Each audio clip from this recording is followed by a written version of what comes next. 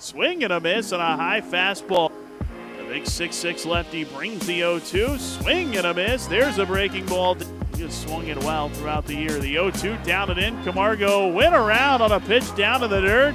And at his feet, strike three, swinging on the appeal to first. And Lodolo strikes out the side in inning number one. All right, welcome back to the 90th Percentile. Of course, it's your host, Jeff Ponce. Back again this week with another very special guest. I'm really excited for this one. It's our first player that we're going to have on the show. Big one. Top 100 prospect, former number 7 overall pick in the draft. No further ado, Nick Lodolo, Cincinnati Reds pitching prospect. Welcome to the show, Nick. How are you, man? Good, thanks. Thanks for having me on here. Excited. Yeah, absolutely. Absolutely. I know you're out in Arizona. You've already, I think you already had like a month or so of work. So talk to me a little bit about what you're doing out there, how things have been. I'm sure you're preparing for a big season upcoming. Yeah, been out here for probably a little over a month now. Just now we've progressed into this is early camp. Was out here for the beginning just to another, what do you call that? Early camp. Just to get out here, get everything moving again after the way last year ended, make sure we're headed in the right direction, and everything feels great. So excited to get rolling as we kick off essentially minor league camp starting right now. Yeah, absolutely. And you probably have some games coming up next month. So probably get into some, head-to-head competition with some hitters, which is probably great stuff. But what sort of things, we'll jump right into it. What sort of things are you working on for 2022? Trying to take that step forward from obviously the progression you had in 21. I would say, regardless of how it ended, it was a successful campaign. You made it to the highest levels of the minors. You had a lot of success against high-level competition. What's sort of the next progression? What are the things that you've been working on in the offseason to take that next step? Really just continuing to refine everything. Like you said, I was pleased with how the results I got last year when I did throw. Obviously wish we could have finished the whole year through, but I would say there's nothing I'm specifically working on right now going through it. This offseason I'd say was a little bit different compared to most, because usually there's something that I'd hone in on to really work on. And this year it was just building back up and making sure that I'm healthy, in which I am. And I feel great. I feel like as if I was heading into any other camp in years before. So I think it's right now just getting everything back, flowing down the mountain and continuing to refine everything and just, continue to what makes me on the mound and get that back, that feel. Absolutely. And, I want to jump in a little bit now, talk a little bit more about some of those off seasons. You obviously had an unusual experience in 2020, like a lot of prospects did. But I want to go back a little bit even further. I know you're somebody that embraces technology. This is a big focus on this podcast, is how the tech applies to development and just the different things that, coaches and trainers and players like yourself are doing to take it to the next level. Going back to 2018, and even probably before that, I know you were introduced to technology and started working with Edtronic in particular around 2018, or probably even prior. So talk to me a little bit about your initial experience with tech. Maybe it was even prior to that, high school, maybe even earlier. Yeah, I'd say, honestly, I'd say I got introduced to it. The first time I was probably at TCU, like you said, it was either my freshman year or 2018, somewhere in there, with Rapsodo, and I really didn't know that much about it. Honestly, would just kind of roll it out and throw on it, and Kirk would sit there and kind of look at it a little bit. And I mean, that's when everybody was still learning kind of what the numbers meant and all that. But I'd say I really kind of got interested in it, and really where it helped my development a lot was in, what year was that? It'd be 2019, my draft year. Still hadn't used it that much, dove that deep into it until my first start actually of the year, where it was against Cal State Fullerton, my junior year, and decent start. I think it was like 5 innings, 2 runs, but I was getting to 2 strikes. And I couldn't put anybody away, and I thought I was throwing good breaking balls, and hitter obviously was telling me otherwise. They were just laying them off, And I was like, oh, geez, like, what are we doing here? And that's when Kurt came to me and was like, hey, like, we got to make an adjustment because obviously there's something that they're seeing that we're not. And obviously you're like, oh, great. Week 1, we had a whole fall to work on something and it was working then. And also you get to week 1 and it was like, oh, geez, well, we got to figure this out. So literally in a midweek bullpen, he breaks out the Edgetronic camera. It was the first time we had used it. And we'd seen like the hand position on my breaking ball. And I was getting like really under it. You could see it just had that initial tiny, probably about like maybe an inch, just little hump in it. And I was like, okay, well, it was still kind of firm. It was always at least like 78, 80. And so we kind of changed it to like try to get like more of like a slider. But from my arm slot, it's going to get more sweep. Sure. So it'll play better, more like a curveball. So he goes midweek bullpen. I throw it about 10 times and kind of figure it out because I'm very visual. I got to be able to see it. So like if we would have tried to do this like on the Rapsodo and stuff like that, I mean, you really wouldn't have picked anything up because I needed to see it, like what my hand was supposed to look like. Picked it up and rolled out that new breaking ball the next week. And I remember that it was against Grand Canyon, like punched out like, I think it was double digits. And I was like, wow, like, and I was getting swings and misses left and right. We're like, that's it. It was firmer. It was coming out more on like the same plane. So ever since then, it kind of took off. And so Edgetronic became like my best friend after that for that year. And I can actually remember having, covered the draft at that time. I was still at Prospects Live. I had just started the site, and we had a guy who's now with the Minnesota Twins, Jason Panini, who worked the complexes. And I think he was actually at that GCU start. And I can remember getting the text messages like, Lodolo's got an absolute like wicked breaking ball. So I think there was that was probably a jumping off point for you to some degree, where you did it in front of a big crowd. It was in a good spot like Arizona, where there's obviously, a fair concentration of, scouts and that sort of thing. So that was sort of a jumping off point for you. From there, did you further sort of embrace technology and try to, I guess, learn a little bit more about the terms and the different concepts?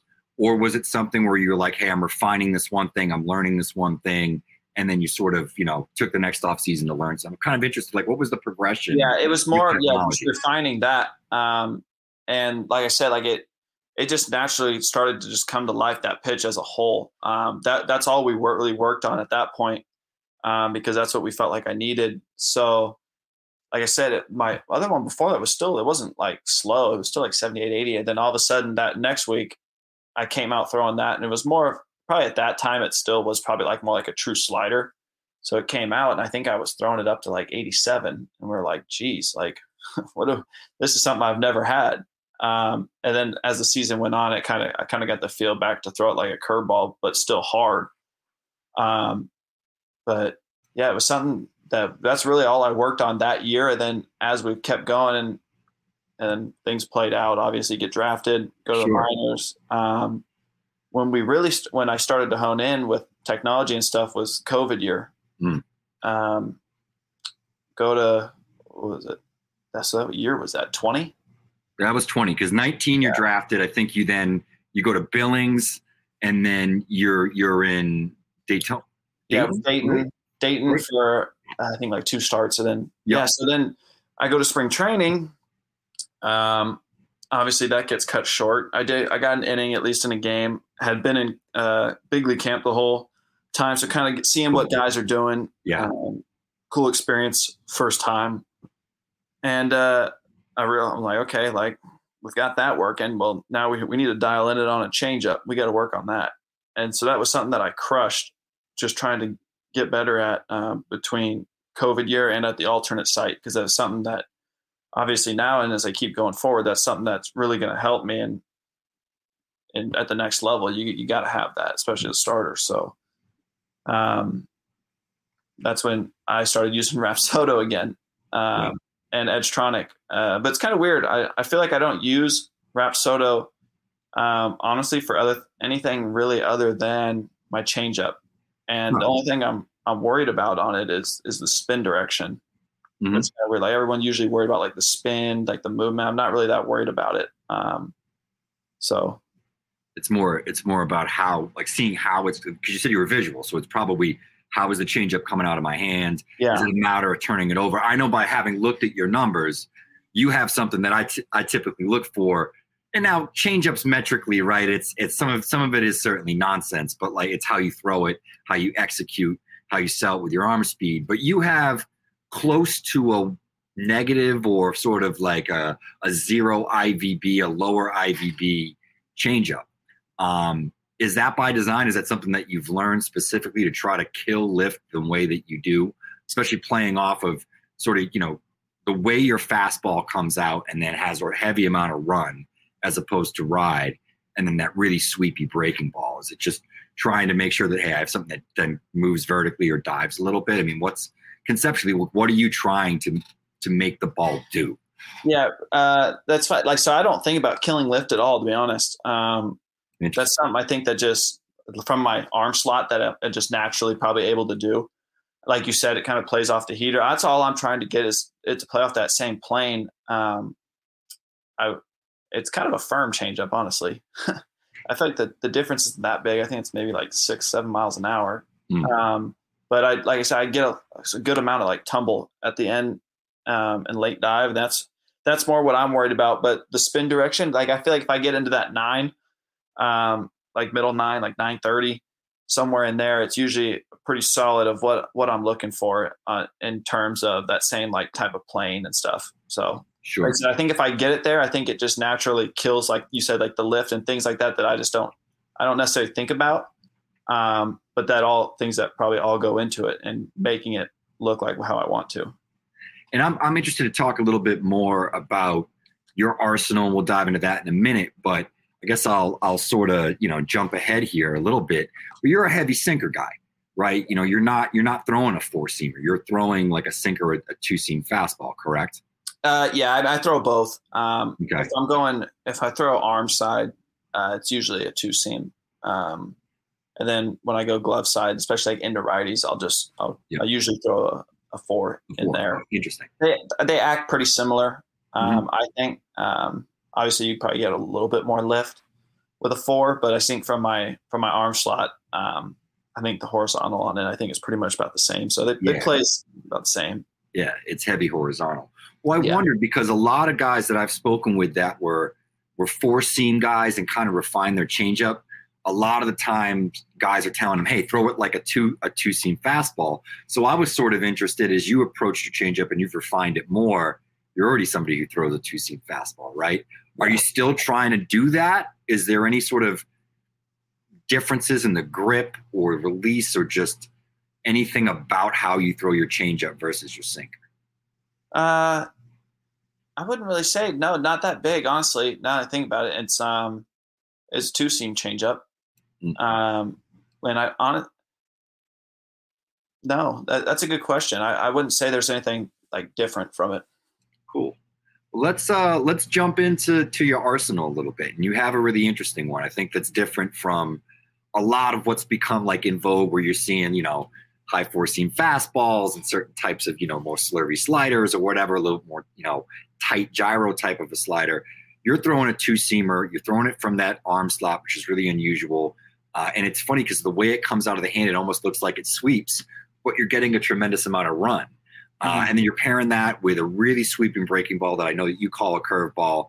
It's not that different from Matt Brash of Seattle's curveball or what he calls a slider, but it's one of those sort of high efficiency sweepers, gets a ton of horizontal movement. And then you have the changeup. And I believe you started throwing a cutter as well. Yes. As you added pitches over the last couple of years. So talk me a little bit through your arsenal, how you attack hitters with it, who you're throwing it to, and really what you're trying to make it do when it's leaving your hand. So obviously, yeah, like I said earlier, I'll go fastball, arm side, 2-seam, 4-seam, glove side. But really just the point of that is, like I said, that little extra tick of run that I do get on the 2, I don't throw arm side because I feel like I can stuff it in better on righties, like kind of ride it in there. Not that my ball really rides, but it feels like that. kind of more of just like a mental thing that I'm picturing through there. And then you said big sweeper. I think that's something for me that over the last couple of years I've gotten better at, is being able to just throw that for a strike to get ahead, to show that I can throw it. And obviously that you continue to work on and stuff. And I think that's a reason for my success, is I've been able to throw that in really at any time. So it's not just like a swing and miss pitch. And so, like you said, how I'm trying to throw that, I mean, it's kind of weird. Like I actually wish sometimes it didn't sweep so much. So it's a little easier to control. But I kind of got little cues that I know, like if I'm pulling across and stuff, that making it more sweepy. So, and maybe at least in a couple years ago, I'd roll out there and be like, what do we got today? And it'd be like, I don't know how to fix it. We got that figured out now. So that's obviously a plus. Changeup is really just to play off my fastball, to keep guys out from like diving over the plate and stuff, and just something that's different off of that 2-seam look. That I think that plays really, really well. Something that you'll probably see a lot more this year of, as I keep moving up. But like you said, I added the cutter. Last year was the first year I'd thrown it. I really liked it. It was some to basically show like, hey, I got something that will move into you as a righty, besides like a sweeper. So not everything's moving away from you. And the whole cue for me on there is literally to just absolutely stuff that thing in on righties, like hands, like at the belt, just to show like, hey, I got this too. So don't keep thinking if I'm going to go away or something like that, keep cheating out there. It'll come into you and get you. So that's the whole purpose of why we added that. So guys just couldn't set their eyes out there over the plate. And like grip wise, because, like you said, you had, what you call a curveball, your sweeper.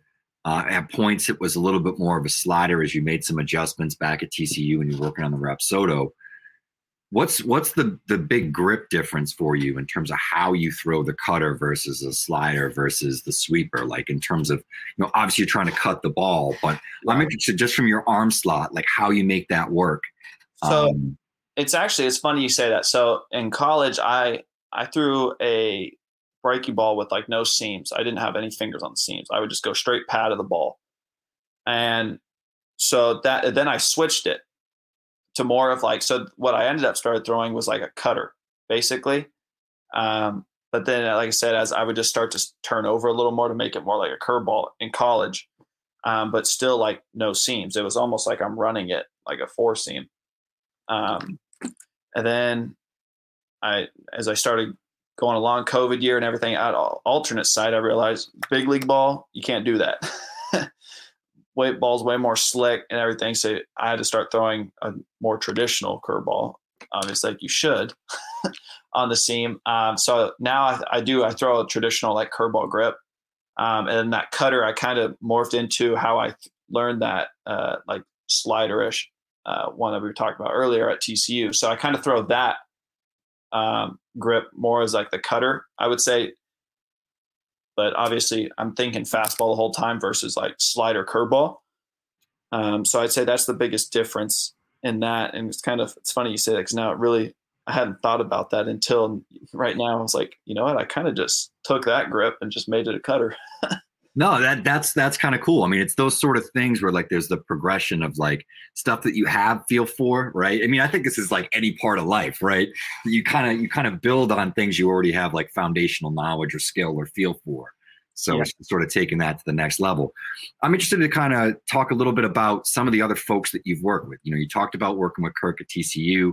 I know you also have, a really supportive agency behind you in Elite, and, David O'Hagan, but also Eric Jagers, who I think is one of the, really the entire Cincinnati sort of pitching staff, development crew, all their pitching coaches.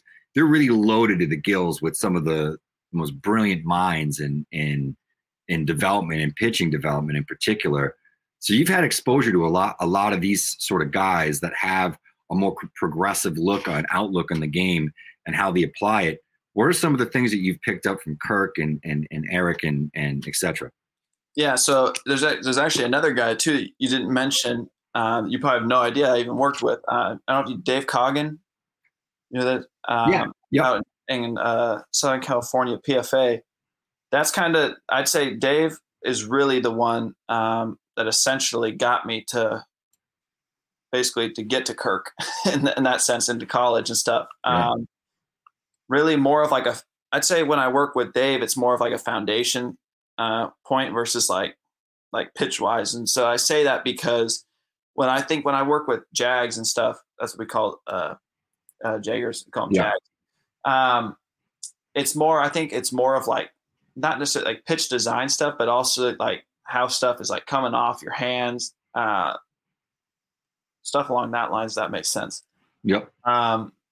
So like, I think I've been very fortunate to work with people that are really good, really smart within the game. And it's kind of funny is because that they all have their own little area that they specialize in that I think, at least when they're working with me, that helps me. I'd say Kirk's more of a blend of those two. Kirk really understands the way I move and the way, like, what ticks on me. I think just because, I mean, we did spend every day together for 3 years, but they'll do it. Yeah, I'm trying to think what else were we were talking about in that. I kind of got lost now just talking about them. But really, I think just what you've picked up and learned from those guys that you've been exposed to, and whether it's just things you're like, hey, I never thought about that, or never realized that I did that. I feel like good coaches can often pick out stuff like that you didn't even necessarily know about yourself. Regardless of the amount of time. I would say at least with Kirk, it goes back to what we were talking about earlier, and realizing that breaking ball and everything. Because honestly, I probably at that point just would have been like, hey, man, let's keep riding it. Maybe it was just that day. But obviously he knew something that I didn't. And they said Jags, I really enjoy working with Jags. That guy, he works his tail off to make us better. So with him, it's really just, like I said, that cutter is really all his doing. He came to me one day and was like, hey, like, I think we should add this. And it was like, all right, let's run with it. Why not give it a shot? And it's something that's really benefited me. And he showed me, came to me, and was like, hey, like, I think if we hit these numbers, this is where it'll play a lot. We don't have to throw it a lot, but it's got to be something that, I mean, obviously as it works into it, we can start to throw it a lot, but this is where we'd like to see it and how we think it can help. And he couldn't have been more spot on. I think it was, like I said, it was a reason to why I had success last year, was partly because of that. Absolutely. And, like I said, I think, Cincinnati's coaching and their development and kind of what they've had going on there for the last couple of years has been something fun to follow, especially the development of not only yourself, but I think, a lot of your teammates and your system mates there. And that's sort of the next thing I wanted to ask. You have a lot of talented pitchers, around you. Obviously, Hunter Green, big name. There's other names in that system, Braxton Ashcroft, others that were drafted this year and the previous year.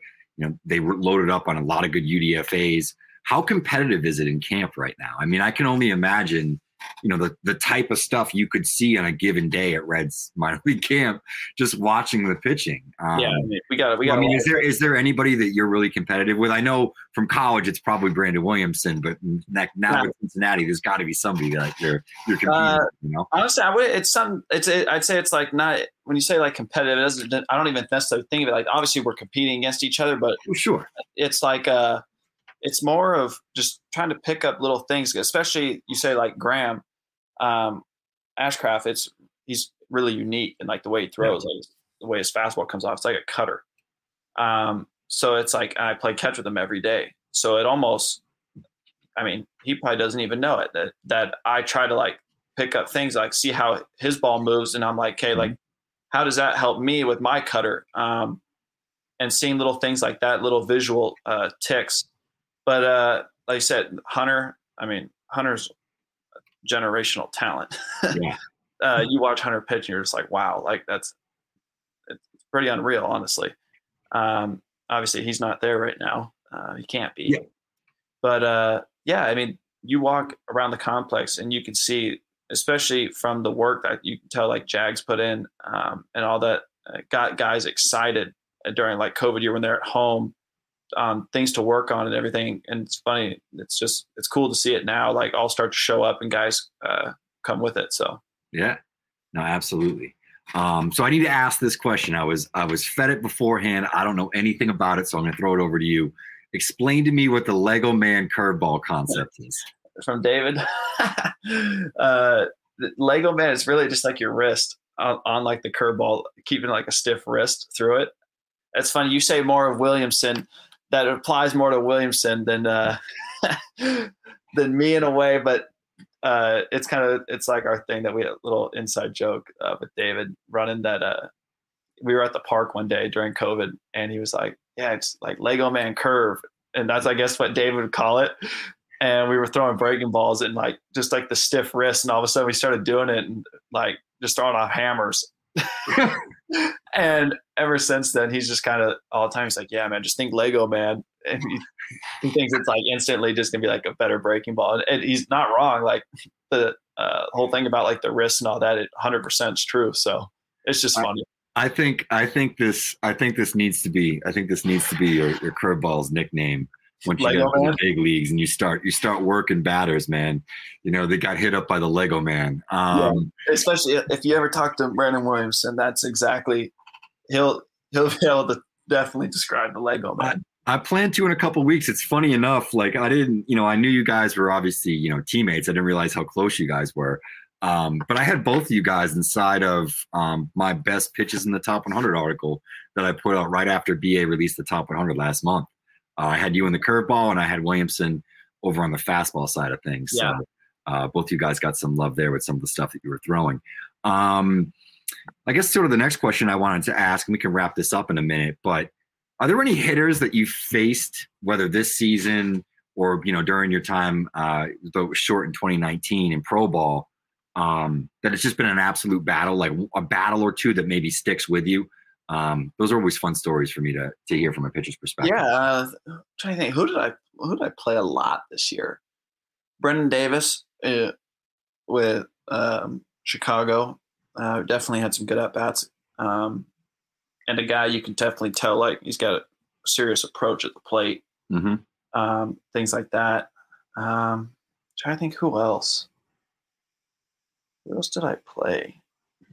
You're making me think. Did you get anybody in camp or like alternate site, anything like that, where alternate site with the major leaguers and like India? India. We're cutting each other off. As they had like a welcome to like the big leagues, a welcome to pro ball moment. I know I talked to Pepio a couple of years ago, and he was like, I got tanked on by Mookie Betts, and I was just like, all right. Yeah, no, like the alternate site last year, not last year, I guess it'd be the year before. 2 years ago. Yeah, guys like Aquino. Aquino had my number, and I started getting him towards the end. But yeah, he hammered a couple baseballs off me. But just like guys like that, like especially in camp, I think I faced India probably that time like 35 times that year. That probably kept your pitch counts high. Yeah, he battles. Oh man, he seriously battles. India's been one of my favorites for a long time. Yeah. When like everyone was like crushing him prior to him coming up, I was like, this guy's an easy top 100 prospect. He's a crazy competitor. I knew some guys that had played with him, and then someone that actually coached him in travel ball. And I can remember one story he told me where it was like, we could be up 14-0 in like a whatever game that like didn't matter. We're already in the championship. It's group play. He's like, I'd have to bench him. He's like, because he'd like lay out in a 14-0 game against like, a team we're gonna beat that didn't mean anything. Yeah, it'd be like, and things like that's funny you say it because it's true. I like if anyone's like competitiveness like and stood out like just never giving away an at bat at that alternate site.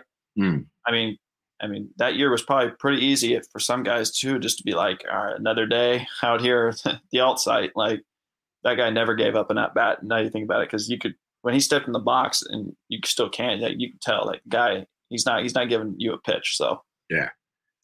He's there to battle. Absolutely. Yeah. Well, let's wrap it up here.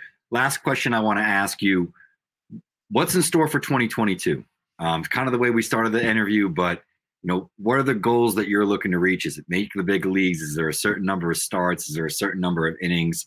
Sort of how are you going to measure yourself and your success? Yeah.